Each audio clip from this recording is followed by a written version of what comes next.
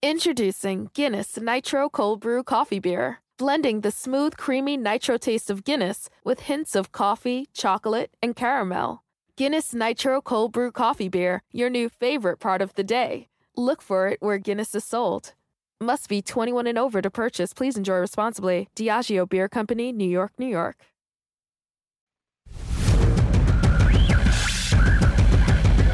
This is Not Sam Wrestling. Introducing your host from New York, here is Sam Roberts. Hey, cool cats and kittens. Welcome to Not Sam Wrestling. Happy Monday. We've made it another week.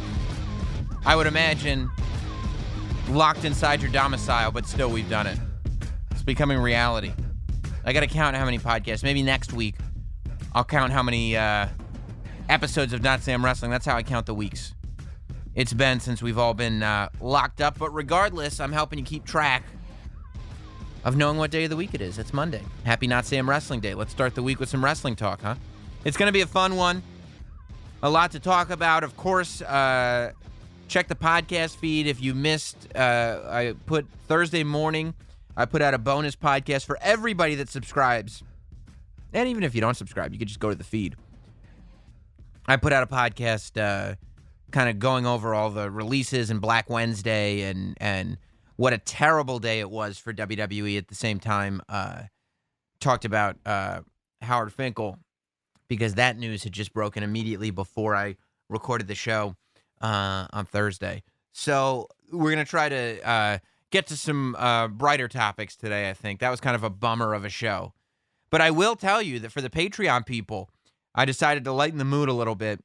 And for the people who are Not Sam shills over at patreon.com/NotSamWrestling, they have all been exposed to something that the rest of you have not yet heard about. And that's the newest wrestling promotion on the block. I launched a promotion called Not Sam Wrestling Backyard Wrestling. And I booked my entire first show based on the WWE's releases as an exclusive podcast over on Patreon. Feedback was very good. I feel like I'm just going to keep this promotion going, and that's going to be one of the bonuses of being a Not Sam shill, as you will get to follow along what happens every month in Not Sam Wrestling Backyard Wrestling. It's a promotion that exists exclusively inside my brain, but it's booked very well. So check that out if you want to check it out. I did, though, bring up a story that has since somebody posted the video on Twitter. I reposted it on my Twitter account, and I wanted to share the audio with you here this week. This is the story I was talking about a few years back. I did a live show. It was one of the SummerSlam shows right before SummerSlam at Caroline's on Broadway. Carl Anderson and Luke Gallows were two of my guests, and Luke Gallows told a story and did an impression of the Fink, which I'm so glad we have preserved on video forever. But this was just such, to me, a perfect tribute to the Fink. Here's the audio. That, story about when Fink called you and told you were cocaine? Nope. Please. That was great. Yeah, I was in developmental, and I was 21, and they wanted to look at my character or whatever. So I get the 203 call, and I'm in the grocery store, and it's the Fink, but I think that it's a joke because he goes, "Hello, this is Howard Finkel." Excuse me? This is Howard Finkel. Oh, man, really? Yes. You were booked on this weekend's live event series, and you'll be taking on Kane. But you're still going he's got his ring announcer voice on the phone. This guy's more awesome than I could ever imagine. So then he's he's doing the travel at this point. He's not ring announcing stuff anymore. So he's your hotel will be the Marriott, and you will pick up your rental car from Budget. So I'm going, okay, great. So then I'm okay, it's not a joke. This is great. Thank you so much, sir. I really appreciate it. I'm going to do my best. And then right before we hang up, he goes, oh, and one more thing. Watch out for that choke slam. And then click, right? Up, yeah. So I immediately called my trainer. I go, is this real? And he goes, yeah, it's real. You don't want to go? I go, yeah, I want to go. I don't know, man. Relax. It didn't sound real, though. Yeah, it didn't sound real. I mean, what a great story. And you could see the whole interview on the YouTube channel and whatever. It's up in the podcast archives forever. But I just loved it. And I was so glad that somebody had clipped that video and posted it. It's on my Twitter account if you want to check it out. So, before we get into, I'm going to go deep into the concept of this year's Money in the Bank ladder match with my guest, my buddy Kazim, who he's big in the wrestling community. His Twitter is great. He was a writer for the WWE, and he does a whole bunch of stuff on the internet, and he has a podcast. But he and I are going to do a lot of talking about this concept because it was announced. So I saw on the internet that there was a ring being set up on the roof of Titan Towers there in Stamford, Connecticut. And by the way, I'm going to tell you guys this, okay? And I'm not going to tell anybody else. So keep this under your hats. 2 days ago, 2 days ago, on Saturday, I needed to get the family out of the house. We've been quarantined up, locked up. Sometimes you just got to escape those four walls. So I got my wife, and I packed the kids in the car, and I said, let's just go for a drive. Let's go for a drive. We'll drive around for an hour or so and just get out of the house, look out of the window. We could see the real world for a change. It was like, okay, plus the kids will nap. It'll be great. I drove to Titan Tower to see if there was a ring on the top of that goddamn roof, and there was not. I did. That's where I ended up. I mean, look, I looked from the highway. It's not that far away, but I did. I drove to see if I could find a ring on the roof of that building. And I did not see a ring yet. But that's not to say there won't be one, because apparently there will be one, at least one. The Money in the Bank ladder match is going down, like the movie The Raid. The superstars are going to start in the lobby of the building, WWE's headquarters, and they're going to go up 4 stories onto the roof.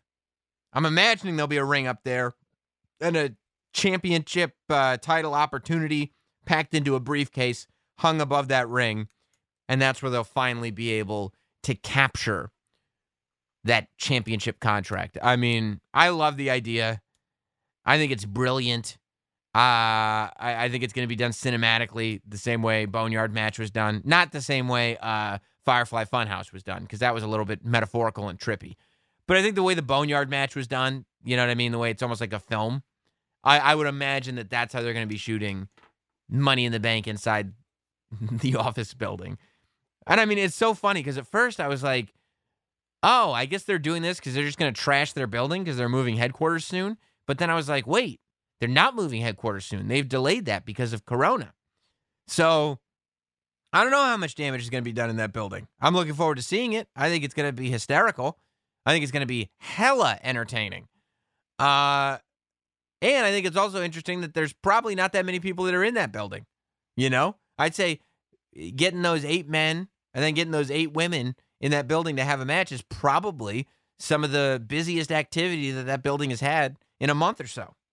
So, I mean, we'll talk a lot about it later on in the show. But, coming off of WrestleMania, a lot of people, I think, thought that we would hit the pause button, at least to some extent, coming off of WrestleMania. A lot of people, I think, myself included, thought that the goal was to get to WrestleMania and then reassess once we're there. But no, I mean, WWE has made it clear that they plan on continuing new storyline-driven programming for the foreseeable. And they announced, I think, last week that they were not going to do, I think the first plan, if I remember correctly, was that they were going to do a bunch of taped shows last weekend, like not yesterday, the weekend before that.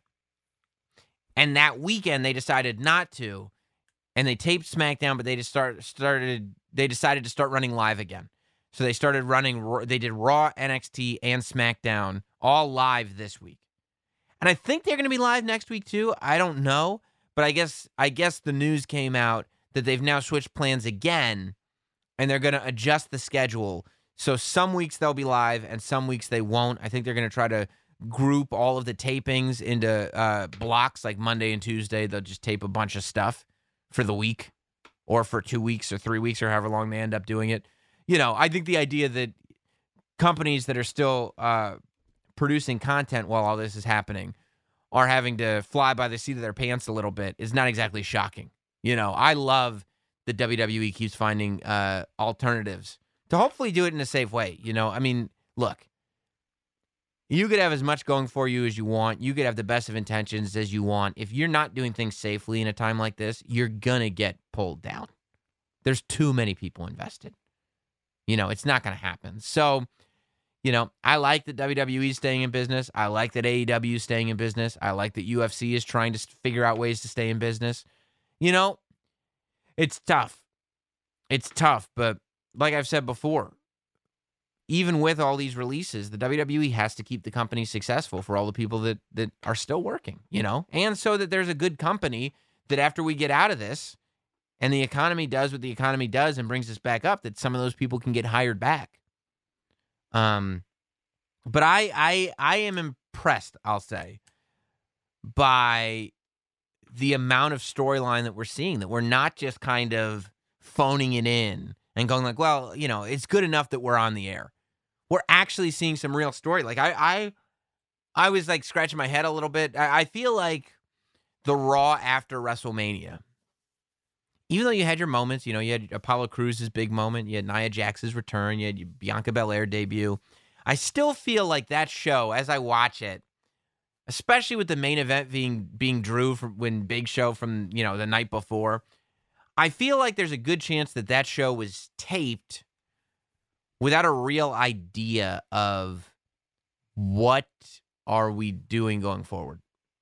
You know, I have a hunch that show was taped without a real knowledge of whether or not shows were going to continue, whether or not Money in the Bank was even going to happen.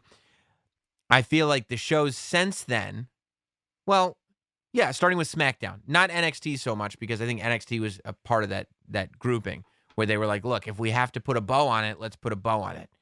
Because a bow was put on it by the end of that Raw, and then for NXT by that episode of NXT, last week's NXT. Well, I guess the week before last. It was, or no, last week. It was, I'm getting all confused. No, it was the week before last. Raw a week ago, NXT a few days ago, and SmackDown on Friday was when stuff, I guess maybe even the SmackDown before that, because the SmackDown before that was the one that was taped, but that's the day that the decision was made to bring things live. And I feel like that's when the decision was made to, look, we're going full force on this. We're putting out our content. And I mean, I think that seeing Timothy Thatcher and Killer Cross, who has a new name, it's not Killer Cross, he's got a t-shirt out, and Killer Cross's name is now Karrion Kross. Seeing Timothy Thatcher and Karrion Kross debut on NXT, I think really helped to dull the pain of the people who got released that day, you know, knowing it. It was at least some good news. And then the stuff that's happened since then, you know, I think that Friday, first, I think last Monday, I don't think enough people are talking about the fact that Raw has a really good main event picture going forward. I love Seth Rollins versus Drew McIntyre. I think Seth Rollins versus Drew McIntyre is just a big deal main event championship title rivalry, especially with Seth Rollins being where he's at now and Drew McIntyre being where he's at now. I feel like from January until now, the two people that have taken the journey that has been most successful for their careers are Seth Rollins and Drew McIntyre on opposite ends. Seth Rollins turning heel and doing what he's done, you know, and I love that he's going full force on this thing. That he's got the robe on, he's got the whole thing. He is going full Messiah. So that I think is incredible. And Drew, I mean, has won everybody over. You have a clear-cut good guy and a clear-cut bad guy. And they're main event level players. And I love it. I think Drew versus Seth is a great main event for Raw. I told you last week how I felt about The Fiend versus Braun Strowman. But, interesting, it's going to be Bray Wyatt versus Braun Strowman at the pay-per-view, not The Fiend. I still feel like, of course, there's a Fiend-Braun Strowman match coming. And maybe this is just a step before we get there. But interesting that that's the choice being made. But I felt like SmackDown was a huge step forward. I thought it was a very eventful SmackDown. I think having Money in the Bank qualifying matches over the next few weeks on both shows is going to really be a positive for both shows. I think the fact that people seem excited about the Money in the Bank match because it's happening at Titan Towers is definitely a positive. And I think a huge positive was what Sonya Deville did this week.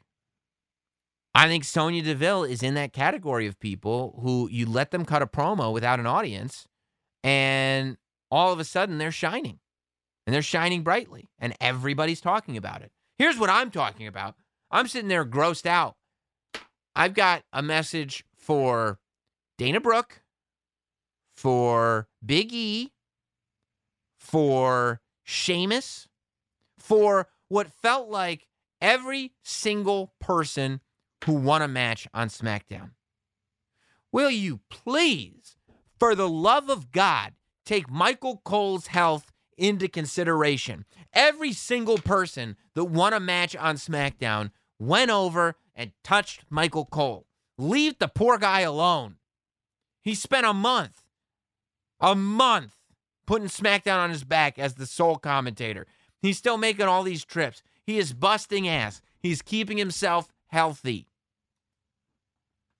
Please allow him to have some social distance.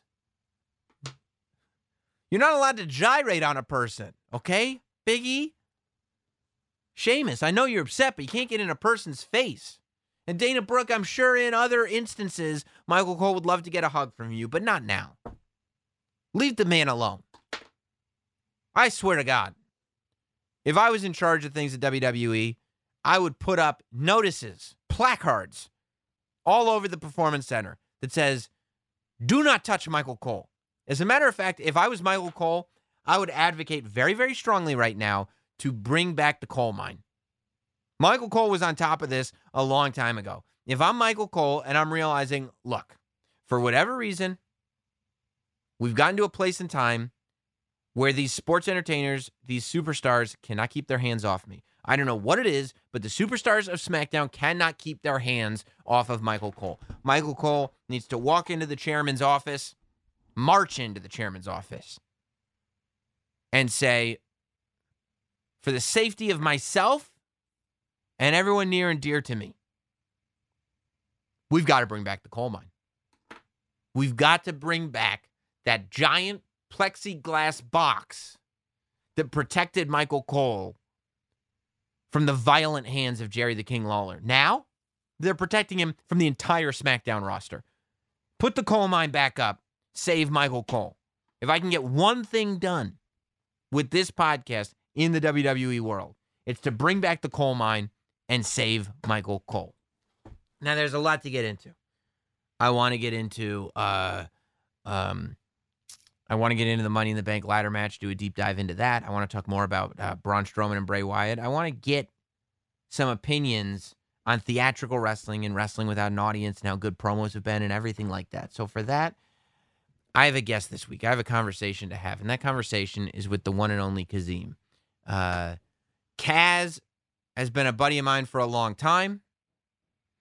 I will tell you, he did kick me off of a kickoff show one time. I will tell you he did do that. And you can ask him about that on Twitter. He absolutely came to me and said, Sam, you're not on the kickoff show. And I believe he wielded his political influence to get that done. And I've never forgiven him for it. However, the guy is great at coming up with pro wrestling opinions, so I figured I'd have him on the show. Real quick, right before we get to Kaz, hey, you guys are stuck at home. I know you are. I know you are. And you probably have people in your life that expect for you to be able to be up at a moment's notice. And I don't mean awake. I don't mean out of bed. I mean turgid, if that's the right word. I mean physically erect. I mean ready to go. I mean your partner's sitting there going, hey, meet me in the bedroom. And you saying, I had a tough day at work is no longer an excuse. You saying, I'm a little tired is no longer an excuse. All you got is time. Hours of the day don't matter. That means at any hour in the day, you have to be ready to physically satisfy your partner. Hey, I am. It's true. I'm always ready to physically satisfy my partner. I could physically satisfy anybody. How do you do that, Sam? You're still doing all this work. You got your YouTube stuff. You got your Not Sam Wrestling podcast. You got your show on Sirius. You got everything else you're doing. How can you possibly be ready at a moment's notice, at any moment's notice, to satisfy absolutely anybody physically? I'll tell you how. Blue Chew. Blue Chew makes it happen for me. You see, Blue Chew are the only folks that bring you the first chewable with the same FDA-approved active ingredients as Viagra and Cialis. They work anytime, day or night. They're chewable. They work twice as fast as some pill, and they're prescribed online. I'm freaking out. I don't want to see anybody. I don't want to touch anybody. I don't want to look at anybody. Blue Chew is perfect for that. Not only can you remain socially distant, you never have to be awkward or embarrassed because it's prescribed online by licensed physicians. You never have to go to a doctor's office. You don't have to wait in line at a pharmacy. It ships right to your door in a discreet package. Even the one person that you see, your mail person, you say leave it on the doorstep. They don't know what they're leaving on the doorstep. It's discreet. You know. It's your boner pills. They're made in the USA. And since Blue Chew prepares and ships direct, they're cheaper than a pharmacy. Okay? You pop them in, you chew them up, then you're tenting in your pants immediately. And right now, this is the good news. There's a special deal just for listening to Not Sam Wrestling. You can try it for free. That's right. You can get hard as a rock 100% for free.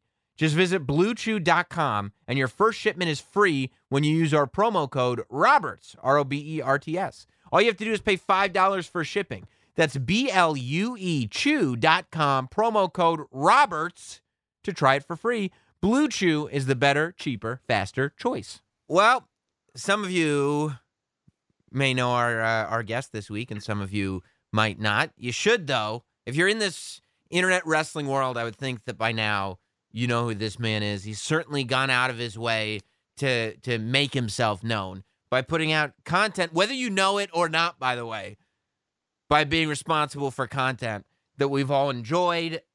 He now hosts a podcast called Say Less with Kaz. You can find him on Twitter at Kazim, because that's his name, Kazim, Kaz.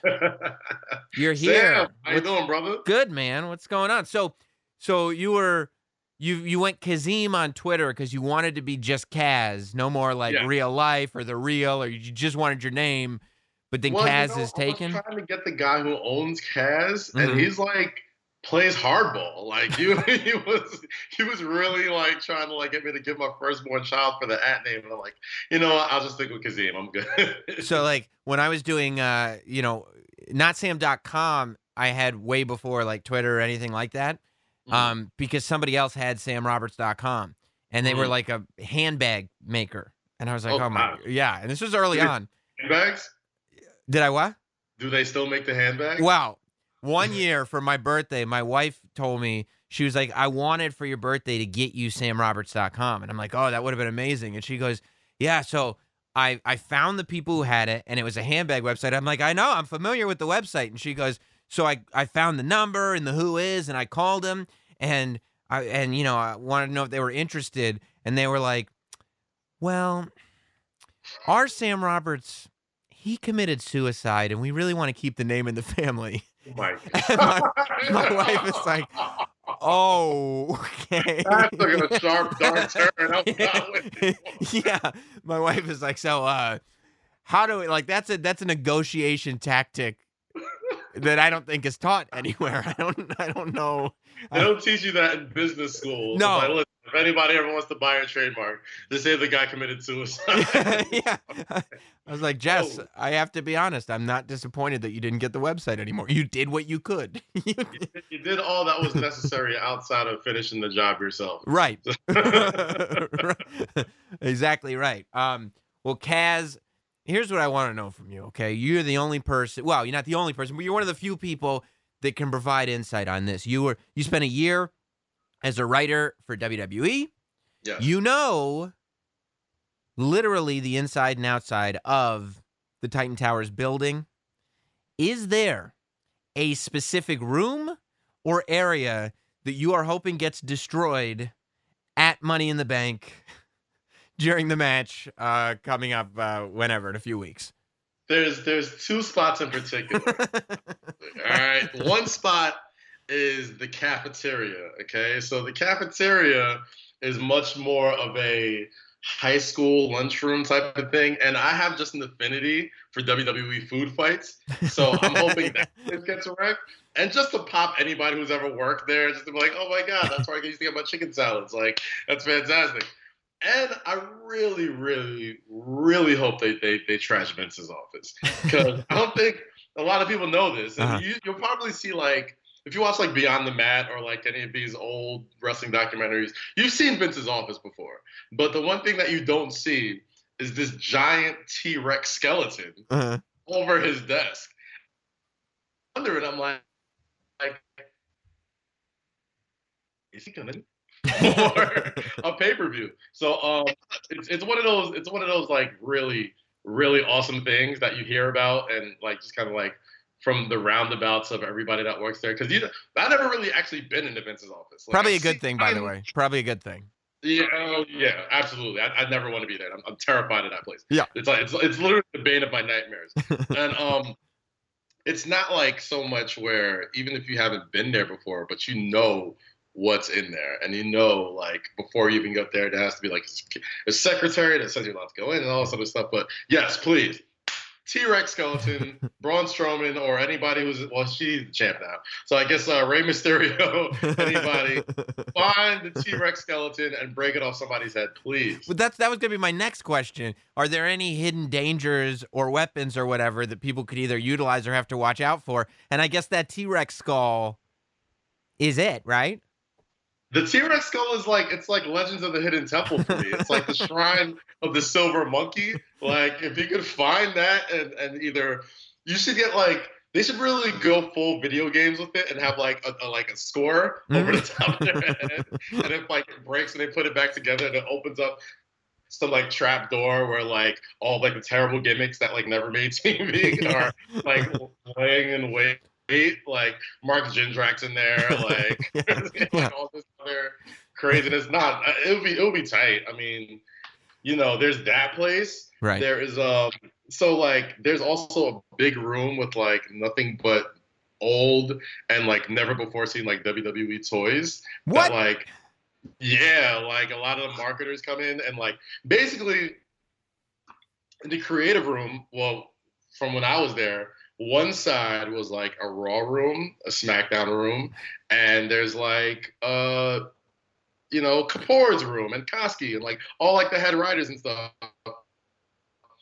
And on one side, the complete other side, is a bunch of people selling toys, right? So, and in that room, there's like some of the the toys that we've all heard of, like the plastic belts and the ladders and the Mattels and all that other stuff. And then there's stuff that you'll just never ever see. Ever. So like I really hope they have like some fun with that and like do like Mantar toys and, maybe those like the plush buddies and all that type of stuff. Like really go in and turn it into some Legends of the Hidden Temple shit. I'll tell you why I would love that, because I'm such a geek, especially a merch and toy geek, that I would sit there and I go like after the match, I would rewind it and I'd start freeze framing and I'd look at every piece of merch and try to find every little figure and like, did you guys see this? But it's smart though, because it's like, especially if you spotlight one of those toys that nobody's ever had or nobody's ever seen, that in a segment or a bump, all of a sudden that toy becomes like a trail of like merch and like Mattel toys now. So it's they can do some really fun stuff with that if they really go in. That's just my own personal. I love that idea. The only reservation I have is that I feel like if they exposed a never-before-seen toy, Zack Ryder would feel like they were just taking a shot at him. Why the pay-per-view after I get released do you have to announce that there's a never-before-seen toy in that closet? That's not fair.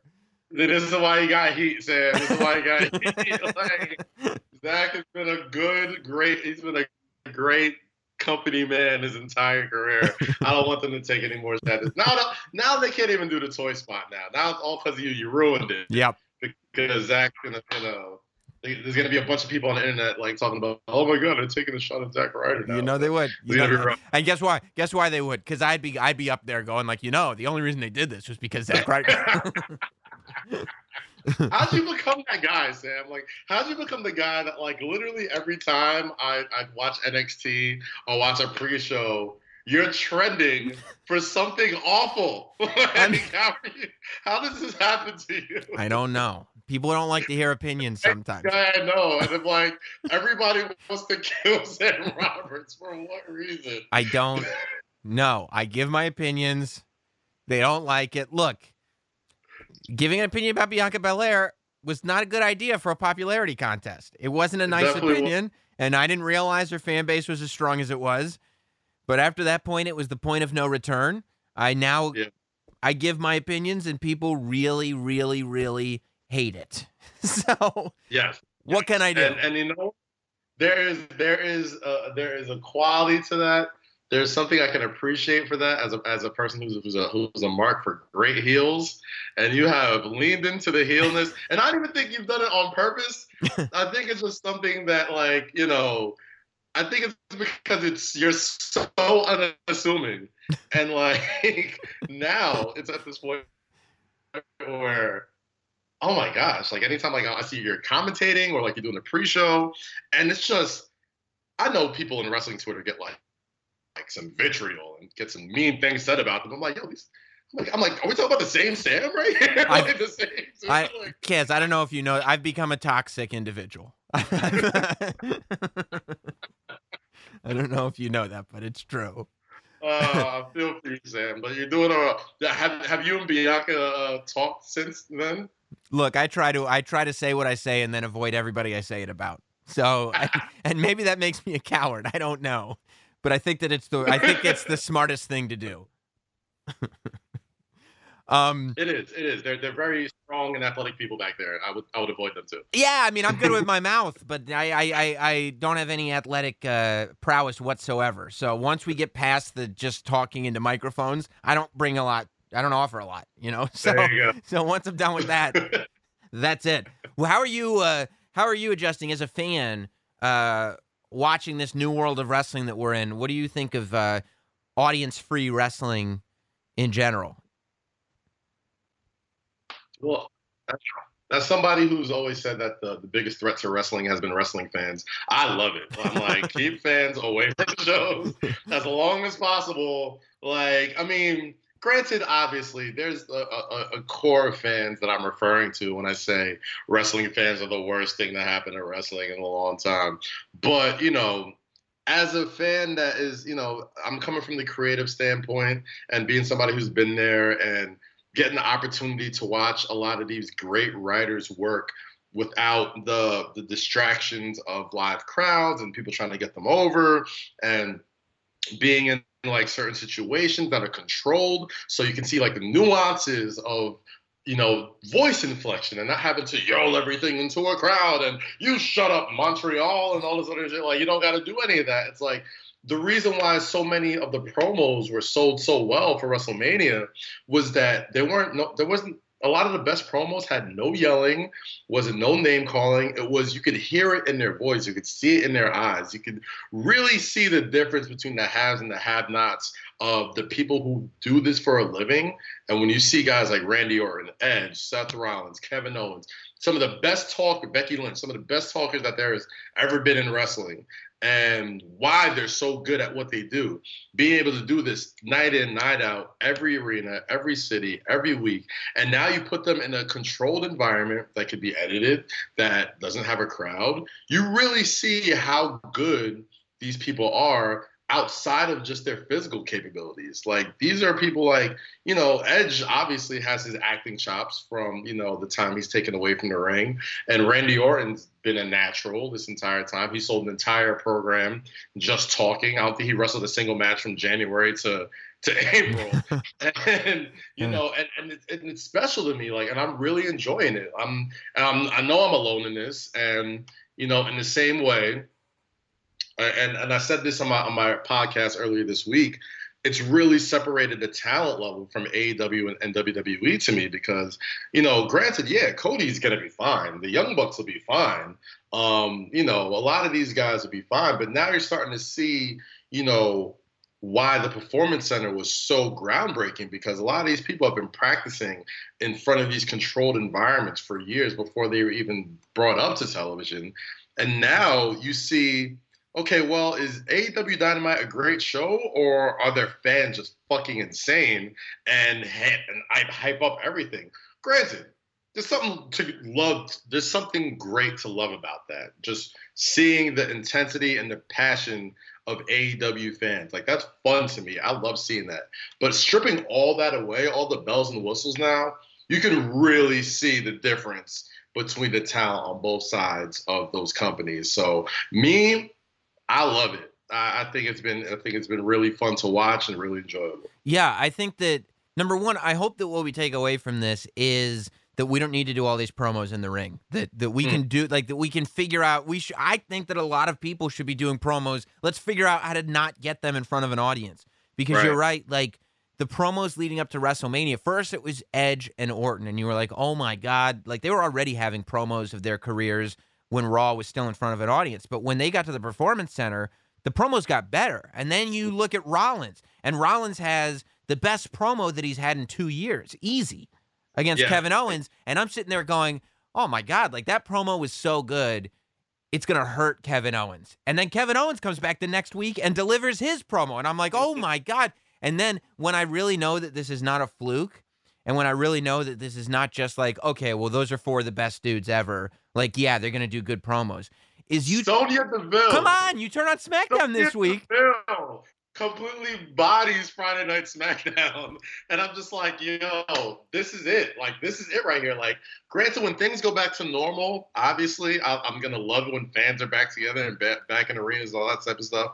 But it's really gonna separate the talent gap from so many people. Like, I'm sitting here compelled by a promo by Sonya Deville. I'm not saying nothing wrong with Sonya Deville; she's super talented, but I just never thought I would get to that point. Right. And seeing her just, the Mandy and Otis storyline, really fun storyline, really got to sink my teeth into it. Great stuff. And now we're seeing this whole side of, like, the B characters of that storyline. And now it's like, holy crap, now I want to see Mandy Rose and Sonya Deville go at it. Whereas a couple of weeks ago, I really did it. And look, I mean, WWE has been in this spot where, as much as the women's revolution has been successful, right? And as much as you get this main event for a WrestleMania that deserves to be a main event, it's not a politically correct thing. And you get stars like Becky Lynch and Charlotte and everybody else that's like legitimate stars that are just as big, if not bigger, than every guy on the roster. But with that moment, to me, I still feel like WWE is hurting when it comes to female rivalries that are not based on a title. Storyline rivalries between 2 women with no title that's just a grudge match. Like, those are super, super rare. And I feel like you're right that the audience now, and this thing could have gotten stale, by the way. We've got our moment. We had Mandy and Otis together at WrestleMania. You can end on it. That's the it was a perfect moment. By the way, that moment is one of those moments where if you did do it in front of an audience, stadium would have collapsed. It would have been literally so huge. next to Drew winning the title. Yeah, that was the next moment where I was like, God, that really deserved 80,000 people going crazy. That really did it. But I don't think, and I think Sonya Deville's this amazing talent. I don't think that segment would have been anywhere near as successful as it was in front of an audience. I don't think an audience would have allowed it to happen. I don't think an audience would have given Sonya Deville the time. Sam, they're terrible. This is like, you would have got a bunch of what chants. Yep. You would have got people not reacting. You would have had, I mean, it affects the talent too, you know what I mean? Yep. Like, they're not going to deliver it as well because, you can't change voice inflections. You can't talk like this and then, you know what I mean? Like, you can't, like, change levels to show, certain intensity or show regret or show, like, the whole way she was talking that whole time. Obviously you knew that the swerve was coming, but you can't pull that off with a live crowd because just the science of it, the noise, the crowd understood. And you said it earlier, now I really hope that the WWE and AEW focus a lot of their promos either backstage or or days in advance. Like, I know I poo-pooed on a lot of the AEW promos, but I think Jericho's been killing it with like the bubbly brunch and like all this other stuff. Like, I think that's been great. But, you know, now it's really started to hone in on what really makes people want to watch you wrestle. Yeah. And it's these promos, and it's being able to let people in emotionally. And it's going to help so many storylines, because at the end of the day, like, and this is just me, like, I could be totally off base here, but like, I really don't care who's really champion right now. I mean, like, there's not really, I mean, Drew's got the title, but I don't want to see anybody else take it off him, like, and Braun, whatever, like, that's great. And you know, and the titles are important, but what gets people coming back is those stories, like you said, that aren't necessarily tied to a title, that has people wanting to see somebody elevate, see somebody get their comeuppance, see somebody, you know, go at it for the next week or two. Because at the end, and just as a matter of circumstance, there's not a whole lot of talent pool to play with right now. So you're going to see a lot of matches over and over again, or certain variations of matches with the same people. How are you going to keep me interested?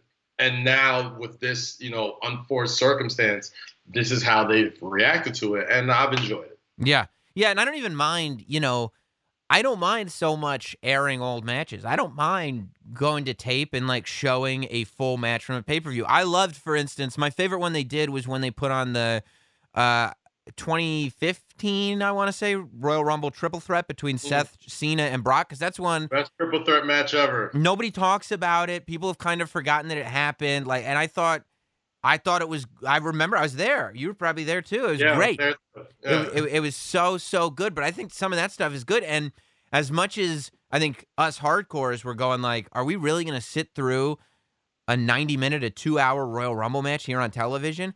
I can't tell you how many people talk to me that aren't, you know, hardcore wrestling fans, but know enough and are entertained by it, that were like, hey, that was really cool that I got to see the Royal Rumble last night. I liked that. Yeah. And I'm like, okay, so if you're putting on some pre-tape matches that are, you know, that are older, like archive matches, but we know there's going to be some money promos coming here that are going to lead us to a pay-per-view, and we know at the pay-per-view there's going to be stuff, right? Like, we already know. I think it's amazing, because I wasn't sure how the fans were going to react. But when they announced, because I had read on the internet that they were setting up a ring on the roof of Titan Towers. And I was like, hell yes. Because I remember as a kid when they put the ring on the roof for the Raw intro. And I was like, oh, God, like years. I was like, wow, I wish I was there. I wish I could have seen it. I want to watch Raw on the roof of this building. And I was like, oh, they must be filming like a really cool intro or something like that. And then when they announced that the Money in the Bank ladder match was going to be like the Raid, and they were going to have to fight all the way up the building and then go on the roof, like, I was freaking out going like, that's amazing. And then I looked at Twitter, and generally it was an overall, I would say, positive response. And I think that that's because of how good the cinematic stuff at WrestleMania was. But I think people got super excited about the fact that, okay, we're not going to just watch a ladder match in the Performance Center. We're going to see something different. Yeah, I think as good as the triple threat ladder match at WrestleMania was, and I talked to Chris Van Vliet, who did my podcast earlier today. He was like, I talked to Morrison, and it's like, yo, it hurts 10 times as more to go through a ladder when there's not 80,000 people screaming. Yeah, that's actually, it's funny, because like when I was watching it, that was my reaction to it. I was like, there's something about, like, I watched that going, if this was in front of an audience, it would be an amazing ladder match. Right. But there's something about just watching a ladder match without an audience where you go, why are these guys doing this? They shouldn't do. Why are you doing that? Like, is it worth it? Is it worth it? Like, why? This hurts. This hurts me watching you. Yeah. Yeah, I think, you know, this was one of the first things that I've seen in a while announced by WWE ahead of time, that even the snarkiest of the most curmudgeonous internet fans were like, this is going to be cool. This is like, it feels like Die Hard with like wrestling twist to it. You know what I mean? Like, you're fighting up to the top of the building, and you said it, like, the Boneyard match and the Firefly Funhouse match were so well received. Now it was like, as soon as that was done, I was like, wow, okay, that was cool. Mhm. Now they know they can pull that off. And now they know they can pull that off to a lot of critical reception. People are going to watch it. And, I think the talent was excited for it too. Now they're like, oh man, I want to do a Firefly Funhouse match. I want to do a Boneyard match. I want to see Undertaker staying in a Boneyard match or anything. Because you don't have to take any bumps. Yeah, that's the thing. Like, it preserves careers. Like, it's entertaining. Like, you can kind of like, it can be like this weird sort of canon world that doesn't necessarily exist in like the four sides of the ring inside a TV studio type of thing. Like, it's like, okay, AJ Styles is just like dead for now, right? Like, this is the thing. And John Cena just is kind of like floating in like imaginary space right now. And it all makes sense because wrestling's already crazy. Right. Wrestling's already like this like weird, wacky world that only exists to us like maniacs that like watch it and love it for a living. Now it's like, okay, you can actually advance storylines like this now. Like now you're doing the Money in the Bank ladder match. And maybe, and I saw like the poster, like, are they going to do like the men's and women match at the same time? Because it was like, it's two briefcases. I'm like, oh, are they going to do it? Like, is it going to be like some World War III thing from WCW where like two rings, one roof. Yeah, like, I'm legitimately intrigued, and for as many like film and TV guys that they hire that are that have done some like legit stuff, like legit like Emmy-winning stuff. Why not put them to work to do that? Like, This is what you hired them for. Like, you wanted Hollywood people, you wanted TV people, you wanted folks that have this sort of background. Why not let them get a little crazy and like make your own version of Die Hard with wrestling in it? And I'm super excited. I'm glad we don't have to wait like a whole nother year for like one of these like gimmick cinematic matches.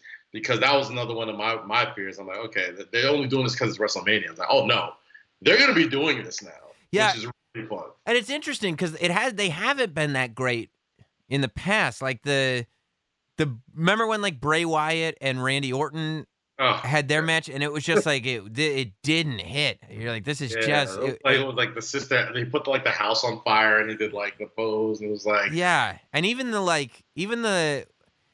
when the New Day had that 6-man with the Wyatt family at the Wyatt farm, it was like, it wasn't like horrible, but it was just like, it was just kind of there. It didn't hit. And I would definitely say that, I think they got Jeremy Barash back there, who was a big part of the Final Deletion. Yeah. TNA. And I think that helps a lot. And on top of that, like, we've kind of been conditioned to see these type of things and not feel like it's so out of the ordinary now. You know what I mean? Like Lucha Underground, a lot of, Swerve Scott, Ricochet, a lot of these guys have come out of Lucha Underground and done some great stuff out of there. MVP as well. You got, the stuff that was Matt Hardy and the Final Deletion and House Hardy and all that type of stuff. Like, we're conditioned to like cool off-site wrestling stuff now. Mm-hmm. And now it's like, okay, what if you could do that with the same people who made that really work with the WWE budget? Like, there's no reason why it shouldn't work. Yeah. You know what I'm saying? So, obviously, I mean, I know they're gonna whiff one day. You know what I mean? They're 2 for 2 right now. Like, and I guess like 2 for 3 if you count like the Gargano, Ciampa stuff, which was like not necessarily super cinematic, but a little different pre-tape, whatever. Yeah. But there's no reason for it not to work now because you're taking all the creativity of what made these things work on a shoestring budget, and now you're putting billionaire bucks behind it. So we'll see, man. I'm really excited for it. It's interesting that you say that about having the two matches going on at the same time, because it's exactly what I was thinking. I'm like, so not even just in terms of, well, if you already smashed this building up, what are you going to do when you have to do another match in it? Just in terms of audience appetite. Like, it would be so difficult, I find. Like, it already, right, when they did the Boneyard match, and people were like, people literally, I spoke to people that were like, that was the Undertaker's best WrestleMania match. And I'm like, since WrestleMania 25. That's what I said. I'm like, what about best. WrestleMania? What about Shawn Michaels? Like, wait, it was literally the greatest match of all time. That was outside of that match. Yeah. That was the best use of the Undertaker I've seen in God knows how long. Like, granted, it was a WrestleMania 25 and 26, great matches. Yes. Even 28, great match, Hell in a Cell, fantastic match. But an actual use of a guy that you only have, like, it's not like, you can have other wrestlers can give you great matches like that. But you have a guy who we have conditioned our brains enough to be like, okay, he's an undead mortician who's a biker and married and loves tigers. And has tigers and all that. Like, we condition our brain enough for that stuff just because it's the Undertaker. So you have this great, you got this great chess piece that you can use for this great technology. And now you're looking at all of these old timers and these Hall of Famers who aren't necessarily, you don't necessarily want to see take a bump, but you'd be interested in watching them, like, you're still a part of television somehow. You're still in love with the characters.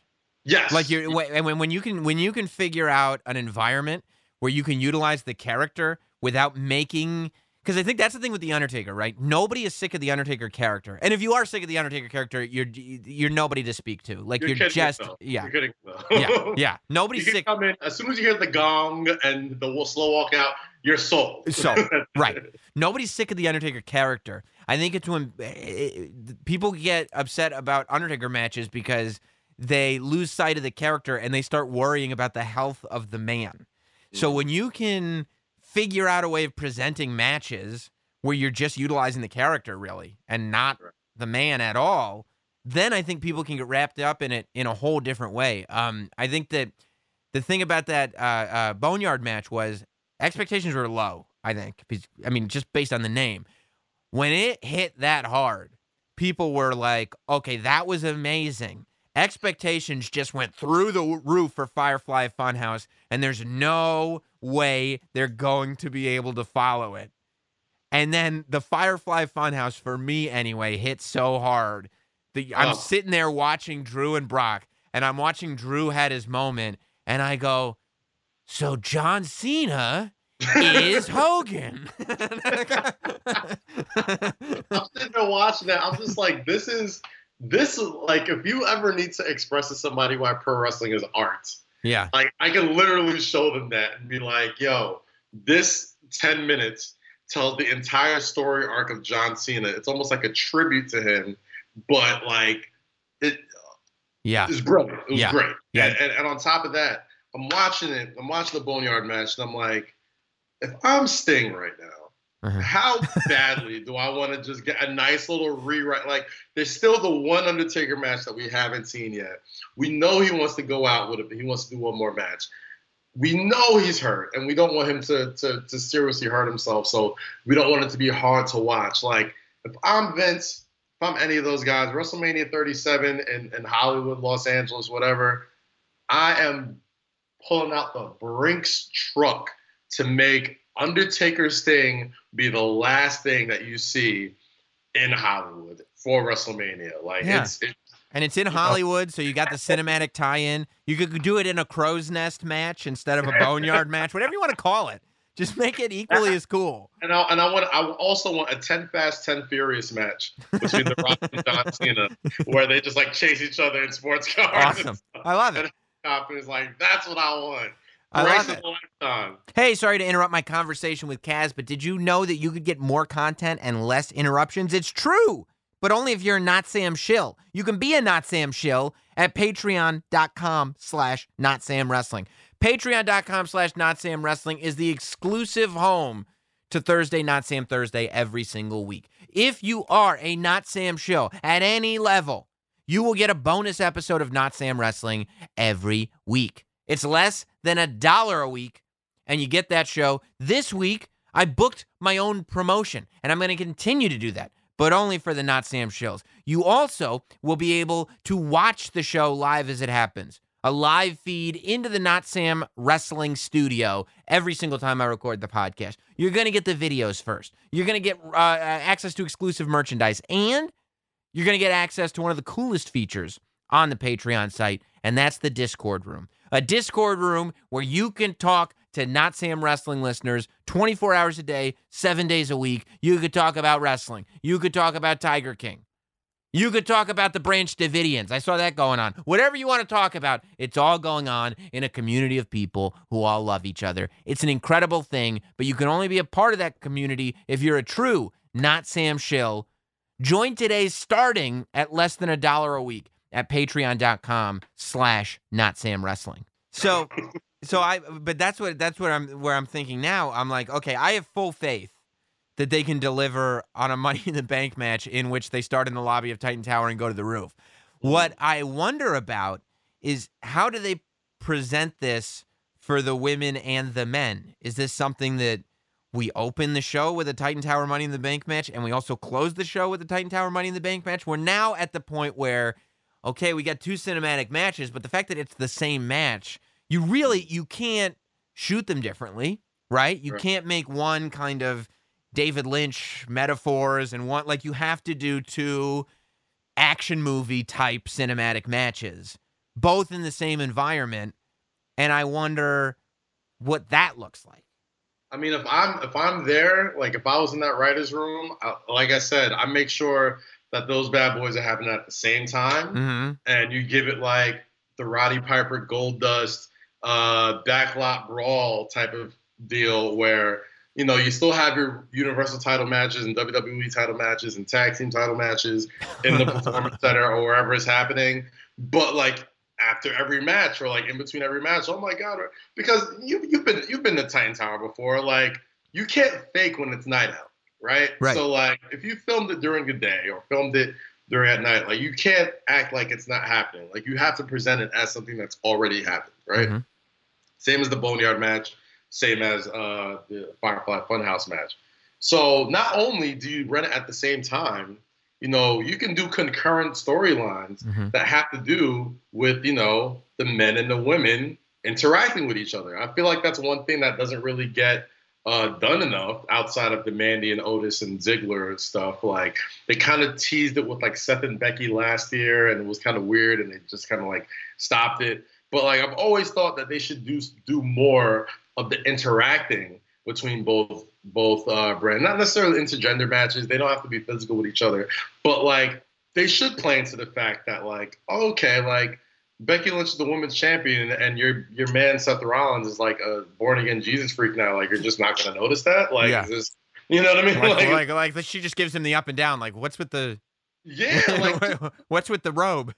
Just little things like that. You know what I mean? Like they don't have to be full-on storylines, but like to act like these things aren't happening. And credit to Corey Graves, because like he kind of plays into it sometimes with like Carmella stuff, and it's like just acknowledge it. You know what I mean? Like they cross paths in the hallway. Maybe they're both going up in the elevator, and like there has to be points where there's dead time, right? So like you have 2 guys in the elevator, you know, beating each other up. Okay, that's cool.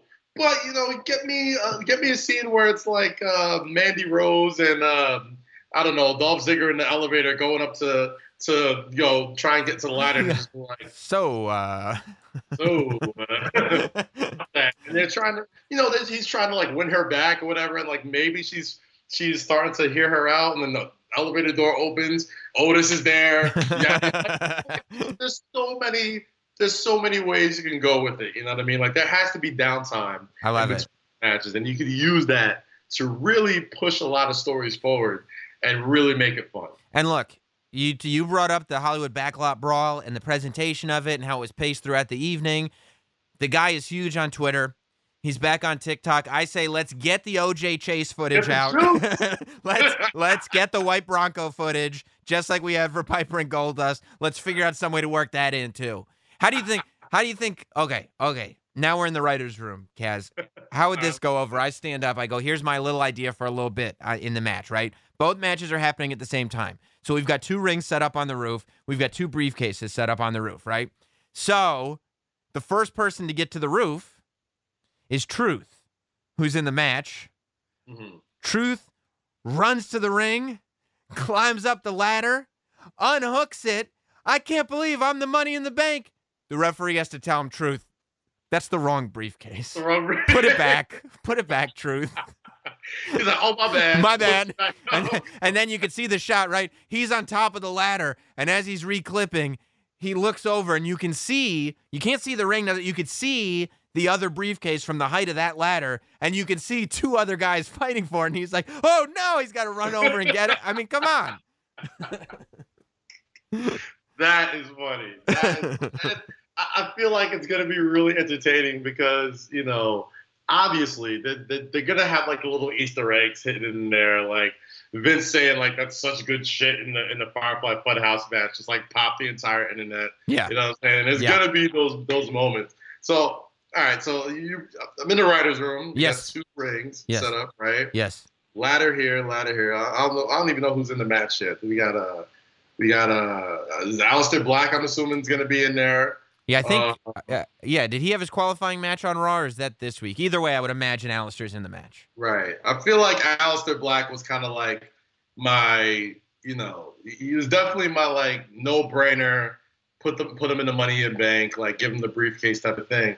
The only thing is, you can't be dark and brooding with a very bright suitcase. No. Right? But you could go old school, like, you know, RVD, paint the briefcase black and put one of those, you know, Wiccan white logos or something on the briefcase. Spikes Yeah. all over it. Yeah. I could see him, like, come up from the coffin holding a suitcase. Yeah, that's true. Although I kind of feel like, I don't know, there's something hipster about Aleister Black where I feel like he would turn it into a messenger bag, maybe. He's trying to cash in his money in the bank satchel. Yeah, exactly. Opens it up there. It's like, well, he literally hands them the contract. I don't know. But yeah, I mean, I feel like when it comes to Money in the Bank, Aleister Black seems like a one of those shoo-ins as far as like, you know, you kind of pay attention to the context clues and the way people have been built up and kind of protected. And he seems like one of those guys that, they're going to cross paths. I mean, there's still that Aleister Black, Drew McIntyre, Andrade sort of, era of NXT that hasn't really been addressed because of injuries. Yep. And, at that time, the biggest story going on was, I guess, Ricochet and Adam Cole and Tommaso and Gargano. Yeah. So I feel like there's a lot of uneaten meat on that bone. You know what I mean? Between they kind of toyed with it a little bit this past Raw with Andrade and Drew, and I'm really looking forward to him and seeing what comes of that. I'm hoping Apollo Crews has another great showing. I think they got him kind of a layup against MVP. And not to call MVP a layup. No, but that's his purpose, I think, now. Right? He had a great showing with Aleister Black at the Raw after Mania, and you kind of tell, like, even though it's a different situation and different environment, there's no crowd and all this type of stuff.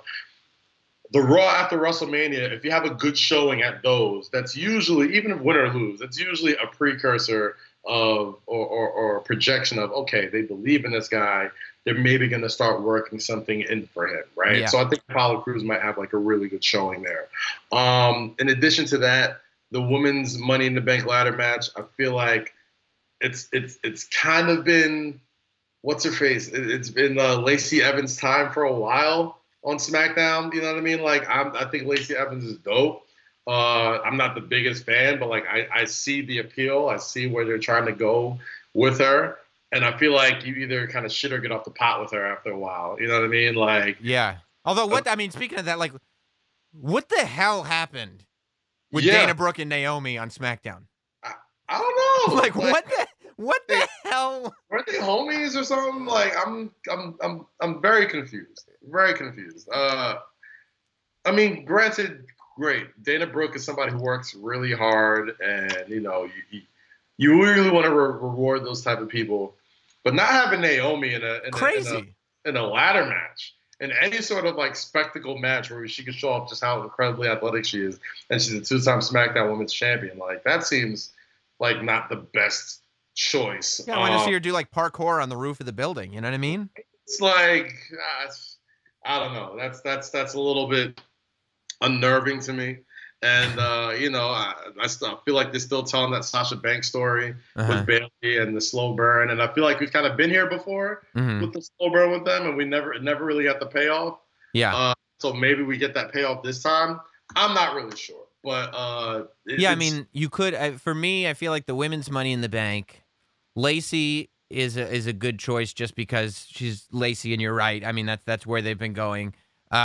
Sasha's an interesting choice because it does add that element of can you trust your friend, which is clearly where this is going. And to me, I mean, I think Shayna Baszler would be a really good choice because I think it would help her recover from WrestleMania. And also this idea of not having the Becky-Shayna rematch, not having that match, but having Becky know that Shayna is always there, lurking. Yeah, while Shayna just goes on a tear and beats everybody else. You know what I mean? Like have a Shayna Nia Jax rivalry. Have a have a Shayna Bianca Belair rivalry on Raw. You know what I mean? Like there's a lot you could do there, all the while knowing that at any moment, she can cash in. Yes. I feel like she's one of those people that doesn't necessarily need it. Yeah. So I feel like where they're kind of going with Shayna Baszler is one of these things where she's too dangerous for her own good. So I feel like she might do something that ends up costing herself this opportunity at the briefcase, even though she's far and away, or they presented her as far and away the most dangerous and the most lethal of the women in the women's division. I feel like she might do something that ultimately is her downfall. So she's almost like, she doesn't need the briefcase to be seen as a threat. You know what I'm saying? Like, I feel like she's a threat already. I do think they need to establish other people as a threat, and that's why the Money in the Bank briefcase was so fun, because you can literally do that with anybody. Like, as long as they got that briefcase and that champion is down and the music plays a little bit too long after the victory, and they're lingering a little bit, there's always that, it's going to happen. Yeah, man. I feel like just because of the way things have gone, it hasn't happened as often in the last couple years, but there was since the inception of the briefcase, every single pay-per-view, it would be, so they're going to cash in tonight. Tonight's the night they cash in. When you could hear that from fans every night, and it wasn't like I think, every single pay-per-view, they knew, obviously, this is so obvious. And then when they finally did, I told you. And they did it, and they do it so well because it's like, they always put the champion in these circumstances where it's like, even if he won the title, you just never know. He's like, so it'll be like one of these like last man standing matches. So every fan will be like, clearly after he wins and he's so super tired, someone's gonna cash in, and it doesn't happen. Right. Then it's like, this person could only win by, no disqualification or whatever. Like there's always those provisions that keeps it in the back of the viewer's head that even if the championship match is over, it's not necessarily over.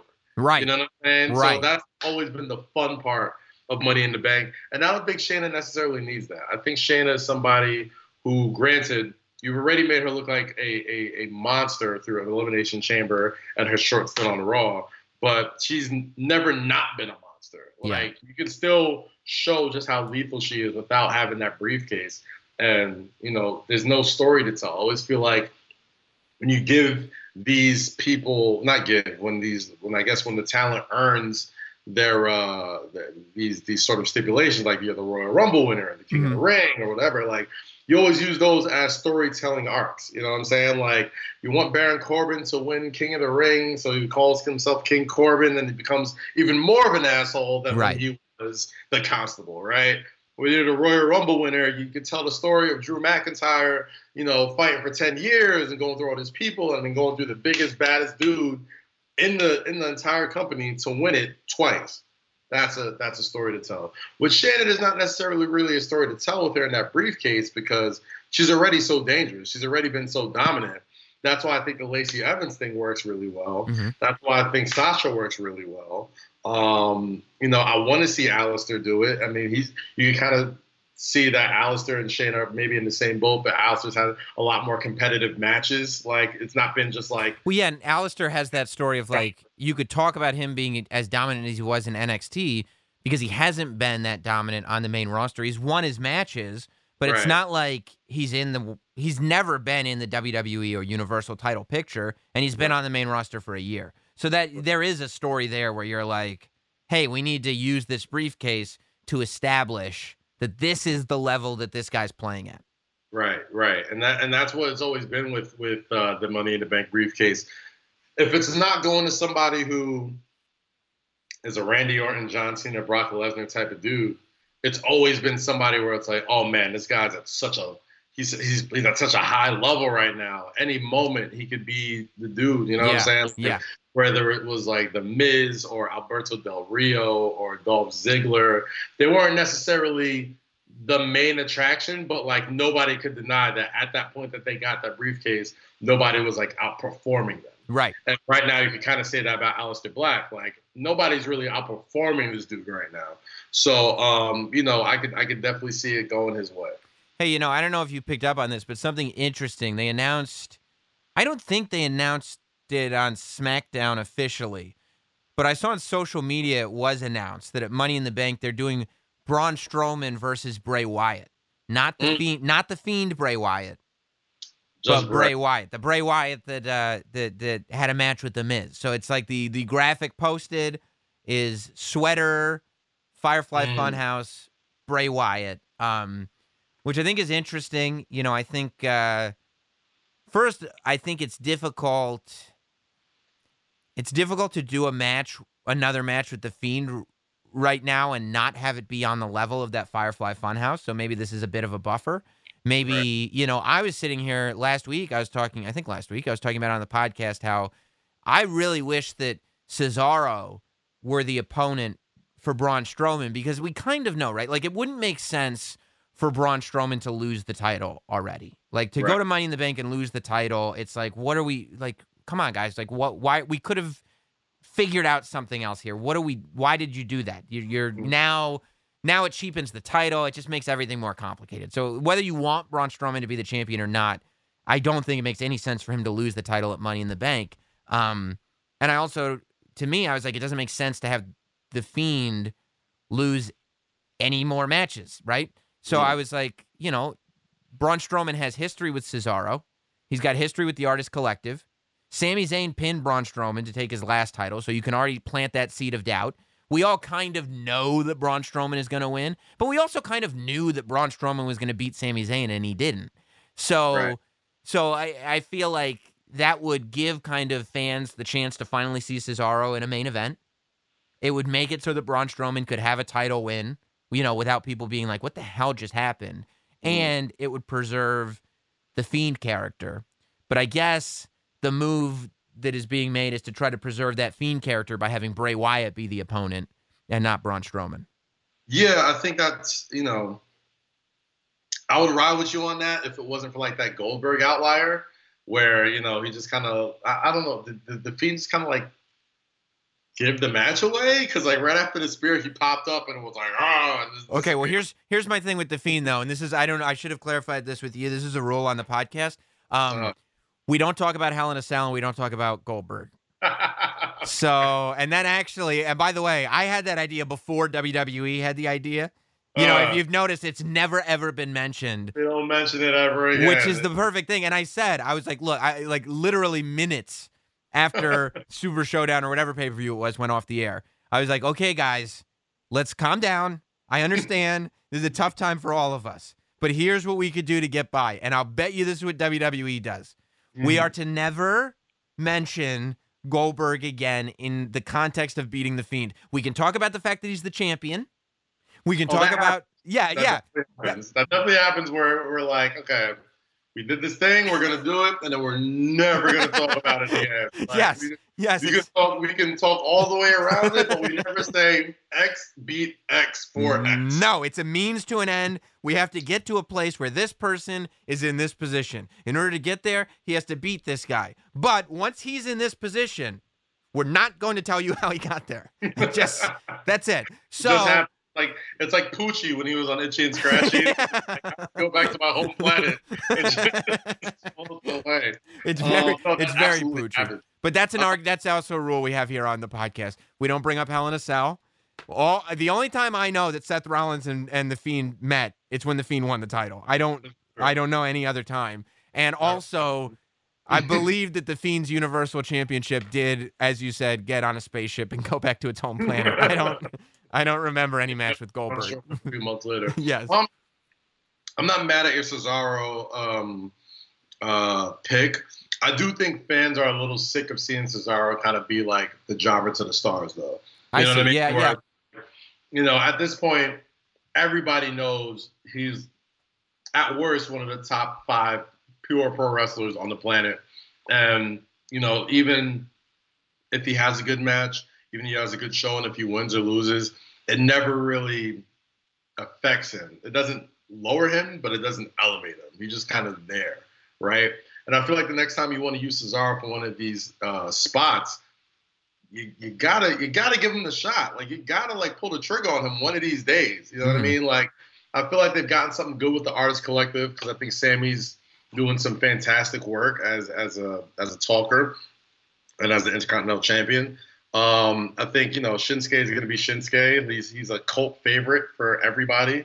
And even if like you're a guy who just got hip to him when he came to WWE, Shinsuke is Teflon. Like, he's never going to not be like that cool fucking like rock star, like weird looking dude to us internet guys. We just love him. But Cesaro's a guy where like you want them to kind of pull a trigger on him at this point. You know what I'm saying? Like, on something. It doesn't have to be a Universal title. It doesn't have to be a world title. It has to be something where it's like, oh, he's a threat.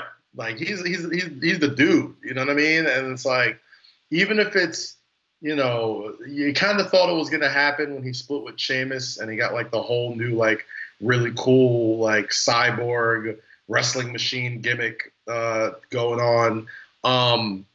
But at some point you got to pull the trigger with him. And that's why I feel a little weird about it. The Bray Wyatt thing, you can definitely protect him. Yeah. Because I feel like with everything with Bray Wyatt, I don't think he even really does matches anymore. He just kind of like tells stories. Right. And it kind of feels like this is going down that same road where, you know, the winning of the Bray's so good at talking, he could convince you that winning the match wasn't important.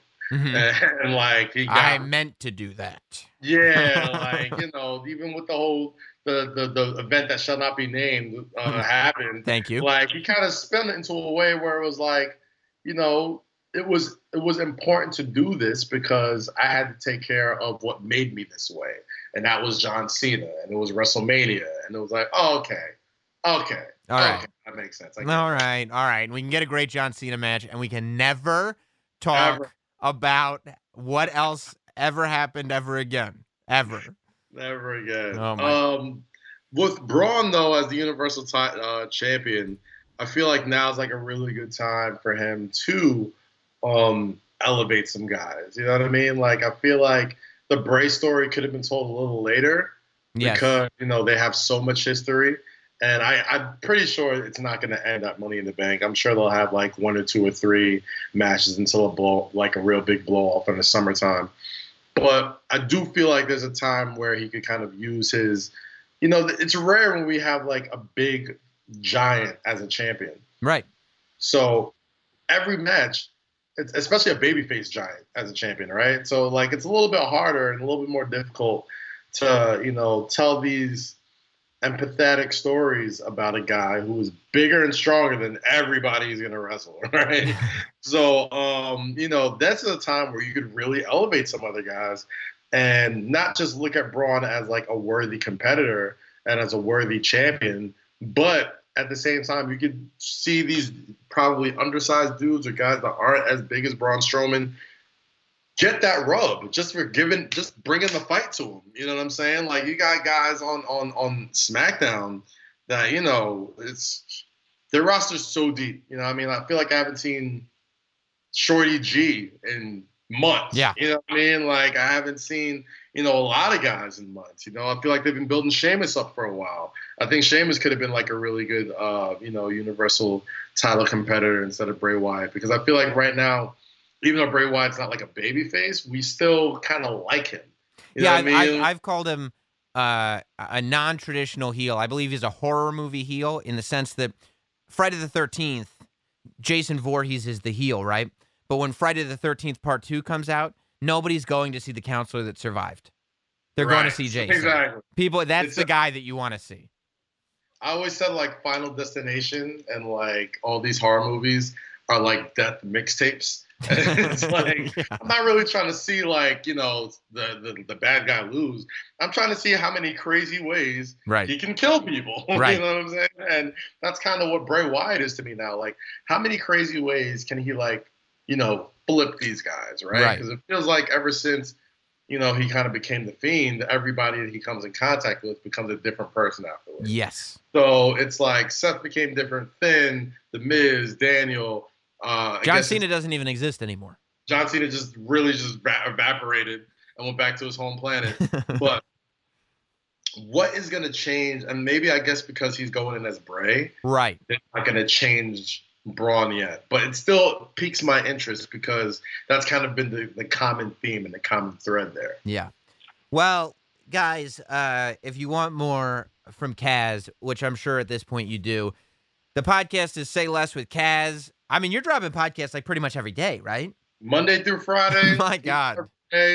New guests, new episodes. I'm going to have you on the show one of these days. Anytime. So it's on tape right now, so you can't back out. Yeah, that's right. Yeah, just don't hang up that Skype.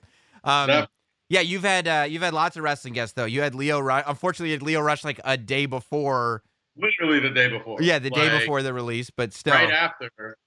Right after we were done, we were like, you know, I'm kind of having a feeling that this might be it for me. I'm like, really? You think so? We just had this whole thing. And then it was Black Wednesday the very next day. Wow. It's crazy. Wow. So Lio Rush was on. Ricochet's been on. I saw Corey Graves has been on. You've done a bunch of wrestling stuff. You do music stuff. You do sports stuff. You do everything. Everything. Just a slice of life.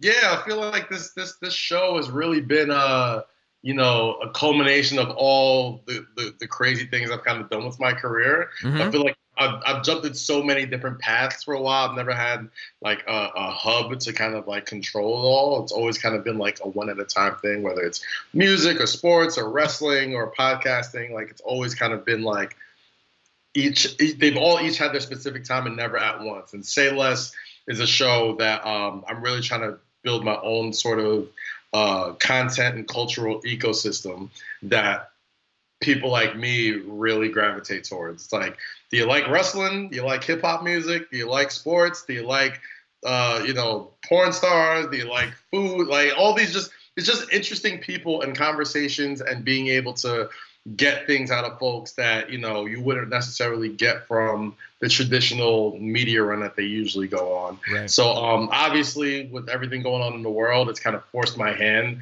to be a daily show and, you know, kind of work kind of remotely like we're doing right now.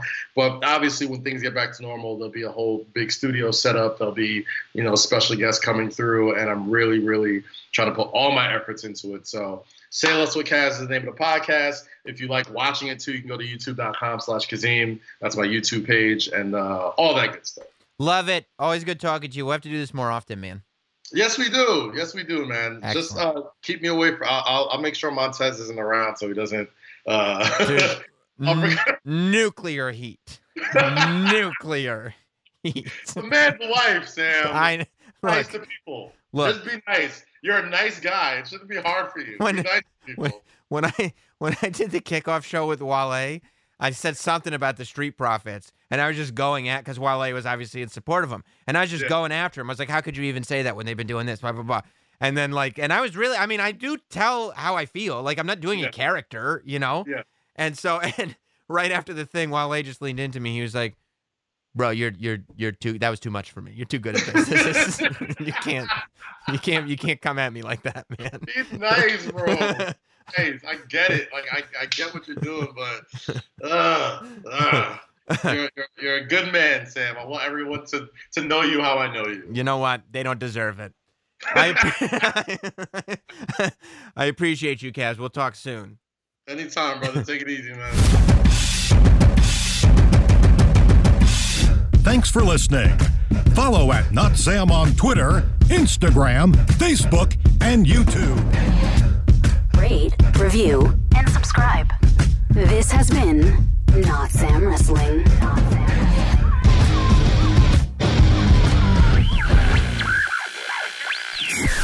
Introducing Guinness Nitro Cold Brew Coffee Beer. blending the smooth, creamy nitro taste of Guinness with hints of coffee, chocolate, and caramel.